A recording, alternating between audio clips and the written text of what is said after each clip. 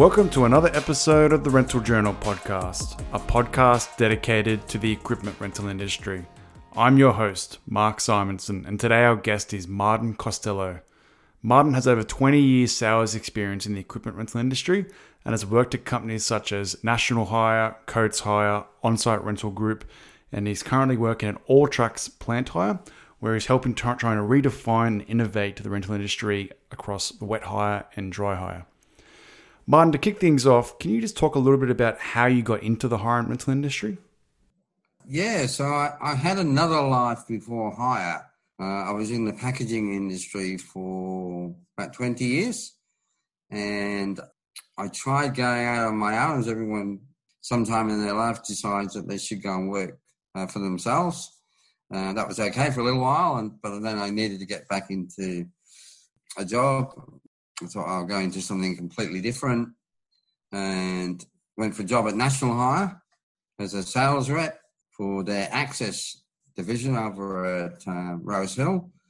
A couple of people, Greg Parfitt, is still around in the industry. He was I think he was the MD at the time, or general manager, and I was up against a couple of people that were in the hire industry, and I didn't have any knowledge, but obviously had sales background. They decided to take a punt and give me a go. And I remember during the interview, I was told with hire, you'll either love it or you'll hate it.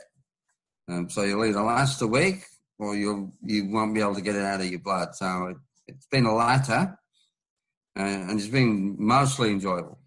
So that's how I got into hire, and I've loved it pretty much ever since. So having two 20-year careers in two different industries, like what were some of the reasons on why you wanted to join or why you stayed in the equipment rental industry?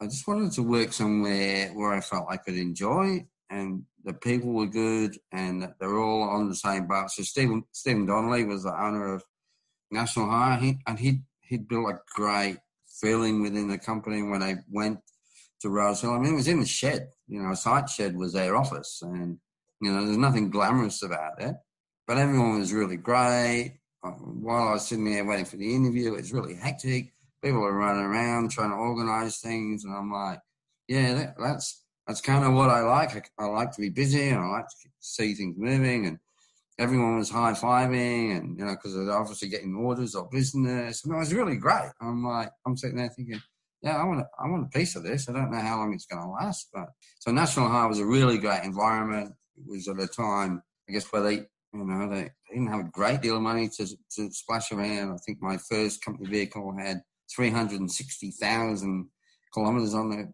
the clock, but it was just a great atmosphere, and people wanted to get things done, and people wanted to work for Stephen Donnelly. So, once I got that feeling, I wanted the job. And it's funny because it was between me and a guy who's in the hire industry now, who works for Canards, actually. And he did work for me on a couple of occasions. So he was the other candidate, and he was from the hire industry. He was younger, but he had no sales experience, whereas I was older, had the sales experience, but no hiring. And a guy called David Fraser was making the decision. And David, thankfully, decided to give me a go. That's quite amazing that you both went for the role and then you were successful, thanks for David. But then eventually you guys worked together in the future anyway. And I think it talks a little bit about how closely connected the industry is as a whole. All still connected. So David Fraser, I think, is still at Coates. So, we don't talk as much as we used to, but ended up going to his wedding and becoming close friends. And Michael Hicks, the same, who was the other candidate. He's with a Canards division up in Newcastle. It's different. It's completely different to the packaging industry. And, people do move around and they do stay close. And even though they end up being competitors, you still end up being friends. So. That is true. Because the industry is so close, you are going to make a lot of good friends along the way, whether they are competitors or not. And it also is probably a testament to how loyal some people are in the industry on how long they've actually been in the industry.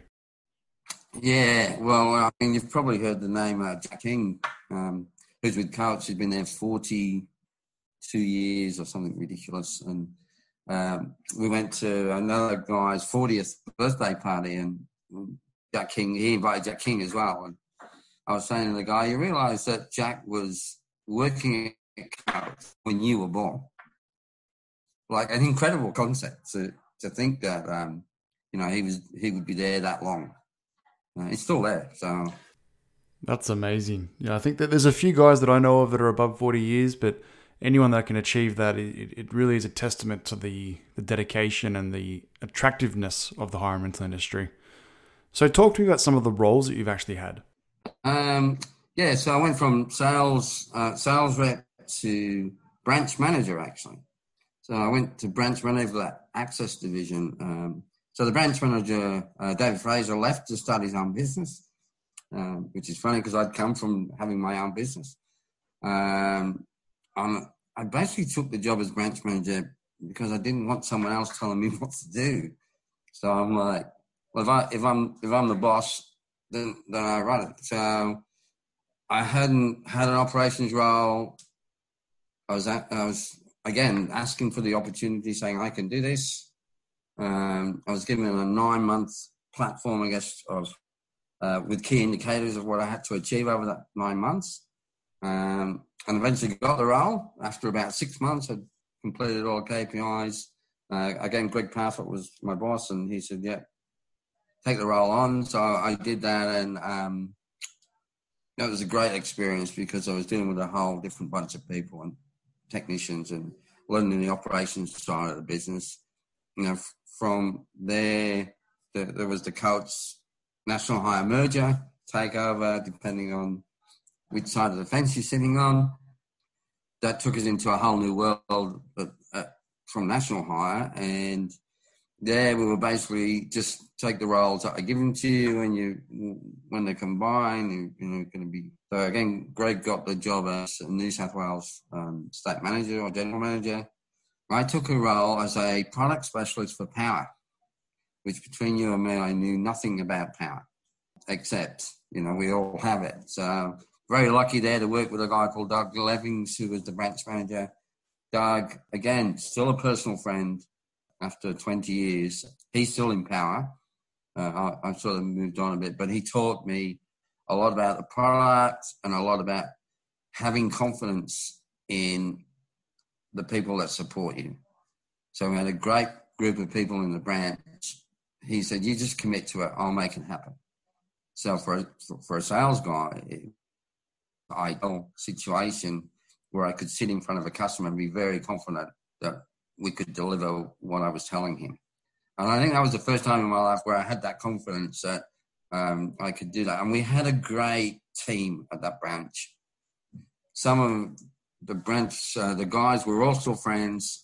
It only lasted for maybe 2.5 years before they changed what we were doing, and I changed my role. But that was probably the best couple of years of my life in hire. We were achieving, we were bringing out new things. Everybody was involved. It was a really great time. Yeah, so having such a strong team or a strong bond with that team is probably part of the reason why you stuck around for a long time as well. And I'm sure those sort of people are going to be friends for life. All the people are still involved in hire, I think, that were in that team, but we were all gone separate ways, and we all connect now and again and get together and maybe have a dinner or two. And yeah, it's been rather special, and we got some really, really good results because it was such a great team. The focus was on helping the customer and coming up with solutions, and because we enjoyed it so much, the results were that the revenue was fantastic, and we were achieving so well that they took us away to work in other parts of the business. I went across to work as the sales manager for product specialists. I had about 14 direct reports of all various product specialists working in different branches. That was another challenge because there was people in there that were very good at their product knowledge, and we had to work with them on the sales, and that's when they introduced the CRM, which all salespeople love, and getting technical people and people that are really good at one field to get competent at another was a challenge. But yeah, that was a different challenge. I had to challenge myself because, I had people far more technical than me reporting to me. And I always find that as a manager of people, the hardest thing is to understand why people don't do those things the same way as you do, because they work for you and always work for everyone else. And I remember our sales trainer said to me that, if it's a soccer team, you don't need 11 goalkeepers and you don't need 11 centre forwards. You need someone to stop the goals, you need someone to score the goals. And that's where I learned that putting a team together is a whole bunch of different individuals to make them work together. And that's what teamwork's all about. It's not about finding a bunch of people that all think the same way. So that was a really important lesson for me, and one that I've taken from there. So That's quite a good analogy, I think, to sort of explain the importance of a team. yeah, it is. It is. I've been very fortunate in my time to have some really good sales trainers. So one thing that I don't tell most people, when I was a young guy, I was very shy. And when I took a job in sales, it was really to help me in my life outside of work. I remember my father saying to me that when I told him I had a job in sales, that you realize you've got to talk to people. And I'm like, yeah, that's why I've taken the job, because so I just read somewhere that if you talk to one person a day that you don't know and ask them about themselves, that they will respond. Nobody wants to know about you, but they're quite happy to tell you about them.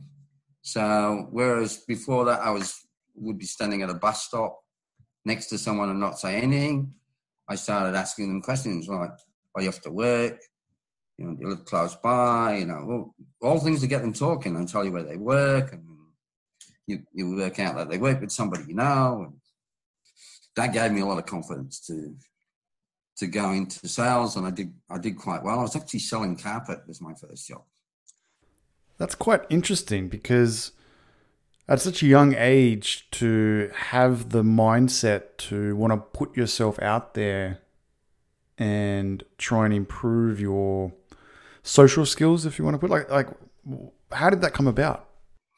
Yeah, I thought I was missing out on a lot because I was always the guy in the room that when I was a teenager and that people wouldn't know I was there. Like I could be at a function and people would say, oh, were you there? And I go, yeah, I was there.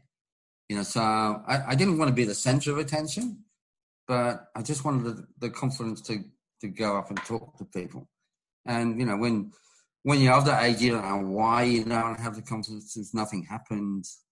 It's just the way I was. So I used to do a lot of reading, and I read that. I read two things. I read that the best paid people in the world were 100% commission salespeople. So I'm thinking, oh, that's pretty good. I could do that. But then I learned that I had to build rapport with people and talk to people, which I was frankly not very good at. Yeah, I guess without knowing it was self-improvement, because back in those days, of course, there was none of this, living well and well-being.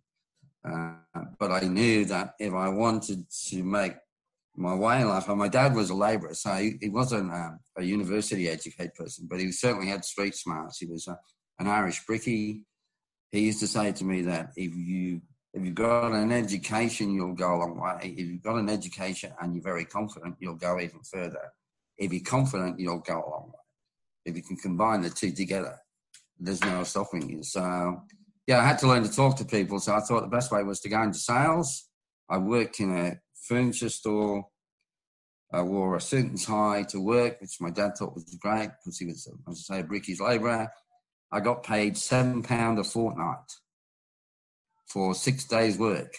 And all my friends were working down the coal mines in Yorkshire, and they were all earning quite good money. And I used to say to my dad, I can't even afford to buy a girl a drink. And he's like, that's good. You won't get into trouble that way. So, £7 a fortnight. So for today's kids, that's around about $14 a fortnight I got paid. and I had to give my parents half. £7 a fortnight. That's almost unbelievable. that's crazy. I'm sure you would have learned a lot of lessons along the way. But I find it quite interesting that you put so much maybe unintentional effort into sort of your personal growth. Was there other things that you did as well? Well, I did. I went off. So I left home and I got the job in sales. I went off to France for a year. No mobile phones. I was 17. I'd read about a fruit picking, not a tour, but a route where you could work your way through the south of France picking fruit. So I went there, and you applied by standing in a field, and they would go, you, and the rest would go away. And I did that for 12 months. I think I rang my mum once in 12 months. I was 18 when I went back. I had a great time. Met great people. I don't know. Certainly my own children I didn't recommend it for because you like to know what they're doing, and there was no communication. And again, it was a time in my life where it shaped me for the rest of my life, I think. And it's probably 2 people from those times I still communicate with. So that's over. Well, it's a long time ago. I can't imagine today's parents letting their kids go to France with no mobile phone, let alone the kids going to France with no mobile phone and being forced to be off the grid. So talk to me a little bit about All Tracks Plant Hire. It's run by, it's owned financially by a couple of people that back the business, and they're fortunate enough to back some of us that have been in the hire industry to grow the business for them. They used to be contractors on the sites, and they decided to get out of that and move into wet hire of equipment and now into dry hire of equipment. I've been lucky enough to work with them on growing their business as far as products, processes, and people. So all the skills that I've learned from all the different hire companies over the years has put me in a place which is really positive. And I feel probably for the first time in my life, I feel that all those things that I did and all the different hire companies and all the different jobs I didn't want to do have all come together to allow me to help these guys that want to grow the business and want to be substantial in the business.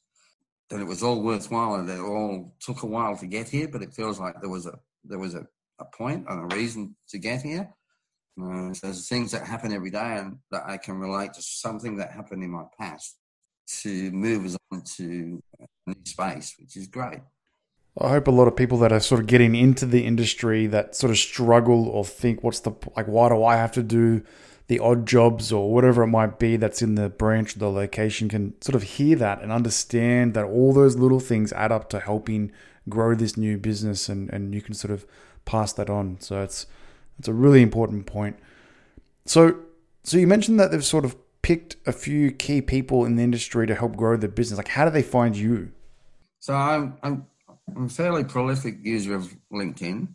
I like to use it, to put a bit of light and shade in the day into the company and to the people. And they contacted me through there. They liked what they saw.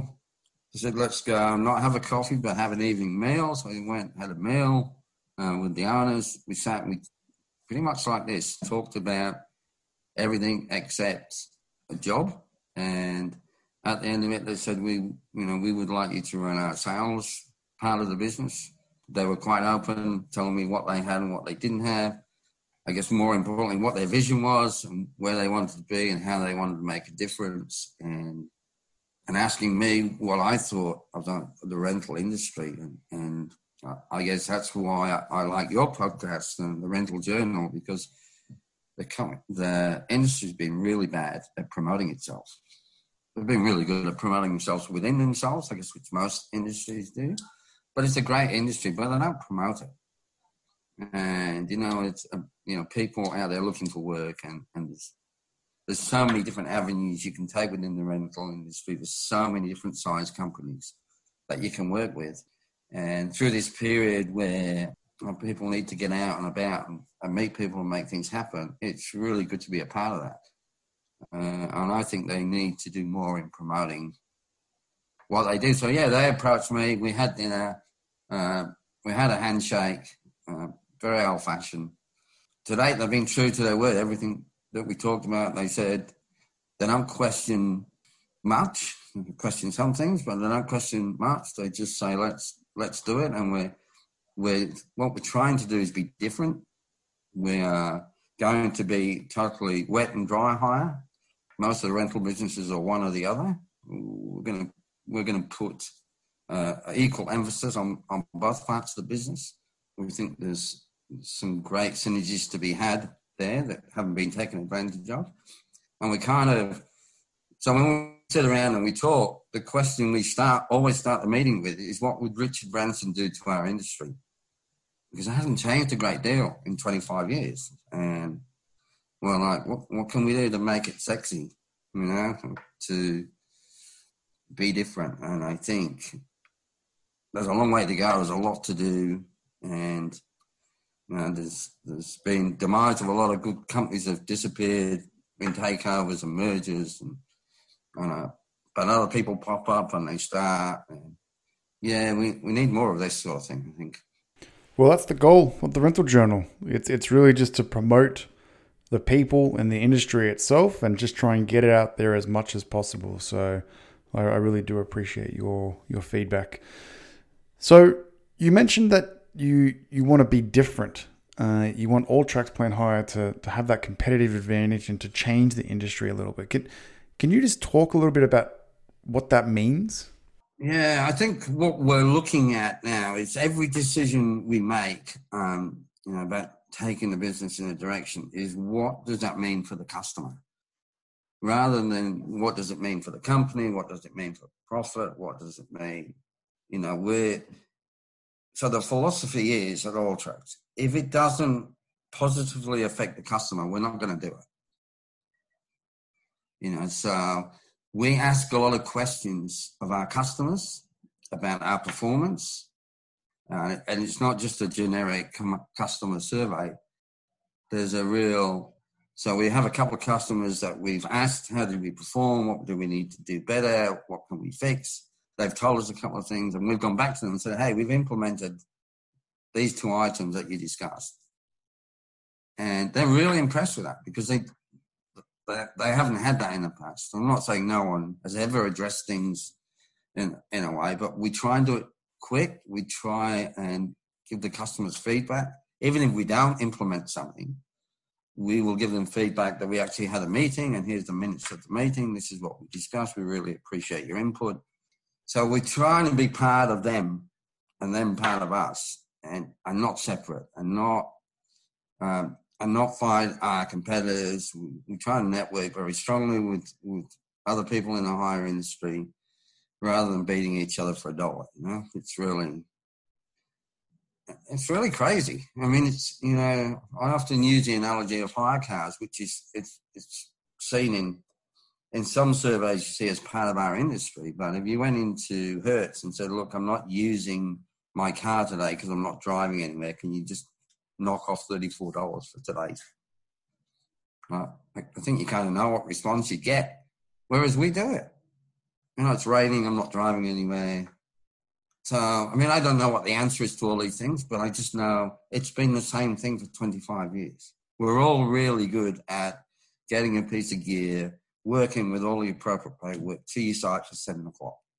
We can all do that. So, how do we, like I say, Richard Branson, he cut the corner off a credit card. He had a curved corner of a credit card as a point of difference. And you're like, what? But it kind of worked. Yeah, I get what you're saying, but I also think that technology is obviously playing a big part in providing that competitive advantage. And you guys being in the heavy equipment space, that's probably going to be a big part of your business eventually, or it could be now. Yeah, well, I think we only have Caterpillar equipment, so we have what's called the next gen range, which is some really smart software in it, where we can provide customers with information about how much earth they're moving, how quickly they're moving it.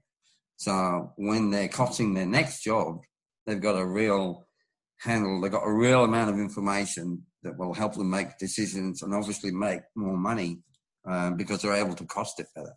So that's from the machinery side of it. That's just getting better and better and better. And that is an important part. But that's available to the guys that buy that machine as well as from the hire industry. But we've got to look at what we can add on to that to make it better. We're always going to compete with people that are buying, but there's a reason they hire, and, we just got to make those reasons more attractive and more apparent. That is true. Yeah, if you are buying from the OEM and your competitors are buying from the OEM, then you're going to have that similar technology potentially. And so it sounds like it's really, as you mentioned earlier, about focusing on the customer. And so what are some of the things that you're doing to sort of really ensure that you're providing that service? Yeah, I think so. I think, we're looking at things like a series of, customer traffic lights that are on every one of our emails. How did we respond? Red, green, amber, like green for good, red for not so good, and amber not too bad. And so we get a red signal straight away. It's how we respond quickly. And I don't think we've sort of seen ourselves as a customer-friendly kind of industry, it's all this B2B or B2C or B2B or B2C. Like, they're all customers in the end. And we get sort of, we sort of get lost in all that and, and what our competitors are doing. And I really like that. I like, especially what you said at the end there, not being too wrapped up in what our competitors are doing, but just stay focused on the customer, which I think is really important. So talk to me about like how you define success and what you think potentially was a defining moment for you. I don't measure success in dollar terms. Not that dollars aren't important as far as either revenue or, I think it's a really great question. It's a really great question because on a daily basis, being a sales guy, if I win a tender or a contract, I like to consider that successful. I don't like to analyze why I've won it, but equally I like to analyze why I've lost something. And if I can get better at that, then that's a success. If I look at currently with All Tracks, we have a goal of so much equipment in so much time. So we achieve that will be a success. Personally now, I have mentored quite a number of people in the industry that have gone on to do extremely well. I get a lot of pride out of that, and I consider that to be one of my successes. So I don't know whether that directly answers your question, but I see that as my biggest success is, I guess, really the legacy that I will leave to some people. I'm fortunate enough to have some people that ring me and ask me for advice, and make a point of saying they've got where they got because of the mentoring that they've received, which is really gratifying. I kind of like that part of it. And what was the second part of the question? What do you think was a defining moment for you? Defining moment.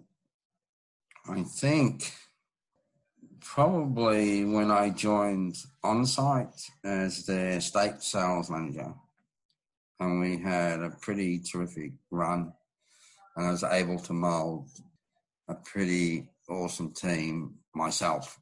And I think On-Site giving me the opportunity to do that was really, again, it said a lot of things in train that I'd been working on and thinking about for a long time, and for the first time I was really allowed to do it, because different from Coach, it didn't have the defined structures around it that I had to work to. I had to set my own structures and set my own people, and we had, I guess, 5 years of sustained success and increasing revenue. So, yeah, that was probably a defining moment that I learned a lot about myself from a work point of view. From a personal point of view, I like to write when I'm not working, as in novels and nonfiction. And I was actually lucky enough to get the opportunity to be mentored by a published writer. And I thought what I'd written was absolutely fantastic, and I was very proud of it until he read it, and the amount of grammatic errors and errors in storyline was so bad that we had to get together and talk for 4 or 5 hours.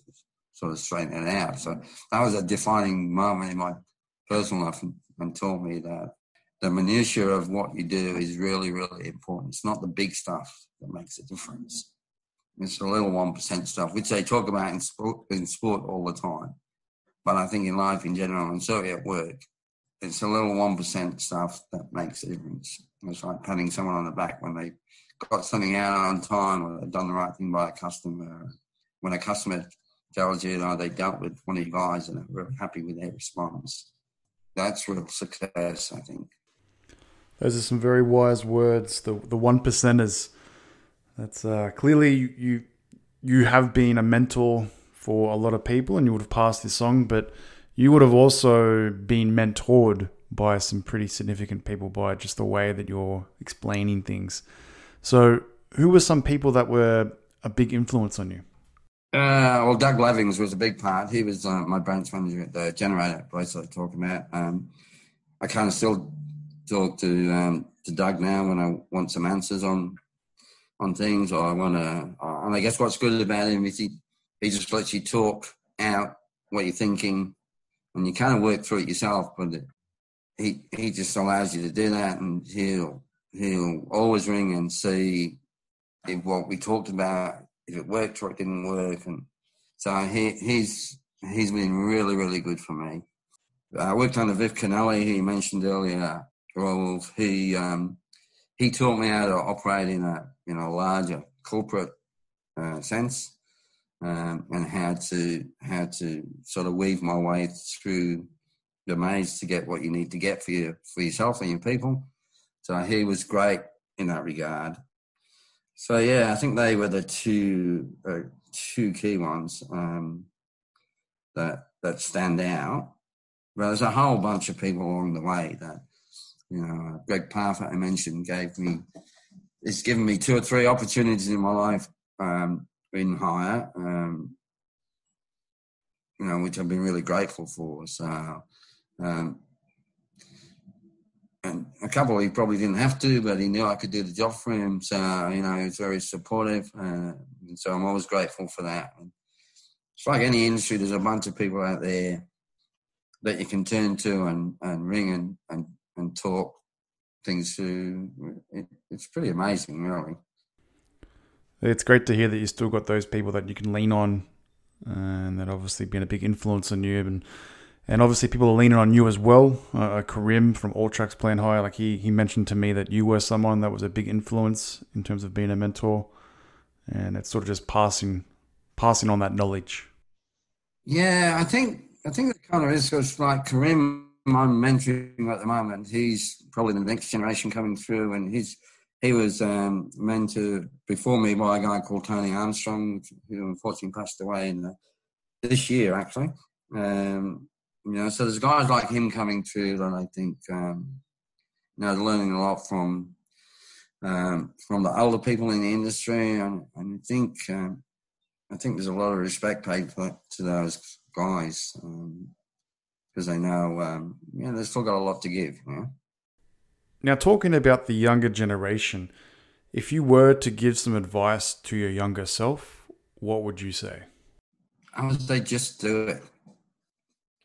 Don't think too much about what the outcome may be. Just give it a go, because you learn something from it. It may not be where you end up, but you'll learn something from it. And I think that, because when we reflect on life, we say, I wish I'd have done A instead of B, thinking that A would lead to a better outcome than B has. But that's just romanticizing that. You made the wrong decision and the other one would have been the right decision. So I would say don't think too much. I think the problem is too much thinking. Just do it. I know that's a logo of a company, but I would tell myself, don't think too much about where it's going to end up. So I was in packaging for 20 years. I didn't think I'd have another 20 years in a completely different industry. I think there's a lot of people in life that end up nowhere near where they thought they were going to be. So I was brought up in a small town in the north of England, which is a coal mining town, and growing up probably thought that's what my life. So now I live in a place called Warramoo in the Blue Mountains. So if somebody had said to me back then, this is where you're going to end up, I didn't know where the place was to start with. But, so, my advice to myself would be, don't think too much. If you think it's worth trying, try it. And the worst is you can learn something from it, which will hold you in good stead in later life. Yep, putting yourself out there, I think it's a really important trait, and taking those risks and making those mistakes are eventually going to make you a better person. I still make mistakes, even now. Just because you're old doesn't mean you're wise about everything. And, but you do learn things, and you learn from some really good people. And I think the art is to acknowledge the people. And I guess that's what this does. It acknowledges people that have helped you along the way. And, there's probably, when you say a turning point, I remember, this is not in hire, but it was in packaging. But I remember one night I think I was in Italy. I was looking for somewhere to eat. I stopped this guy on the street who couldn't speak English. He was Russian. I couldn't speak Russian. We went to dinner in an Italian restaurant. The Italian waiter couldn't speak Russian or English. And we had a great night. And it was because it was all drawing pictures on napkins, and it was, we were laughing, we were having conversations without talking. And that was a real turning point in communicating with people. Like, you didn't need necessarily to speak the same language to get along. So I've used that analogy, lots of times in life to sort of say, anything's possible. So I don't know, I might have got ripped off by the waiter and paid a lot more than he should have paid. And who knows what we ate, and, don't even know what happened to I think he was just a truck driver, the Russian guy. So, great experience. So. Well, Martin, I've really enjoyed this discussion, and I do thank you for taking the time to talk with the Rental Journal. No, not really. I appreciate your time, taking the time to talk to me. So, I hope you can succeed in promoting the industry. Please follow and share the Rental Journal podcast, and I hope to see everyone in the next episode.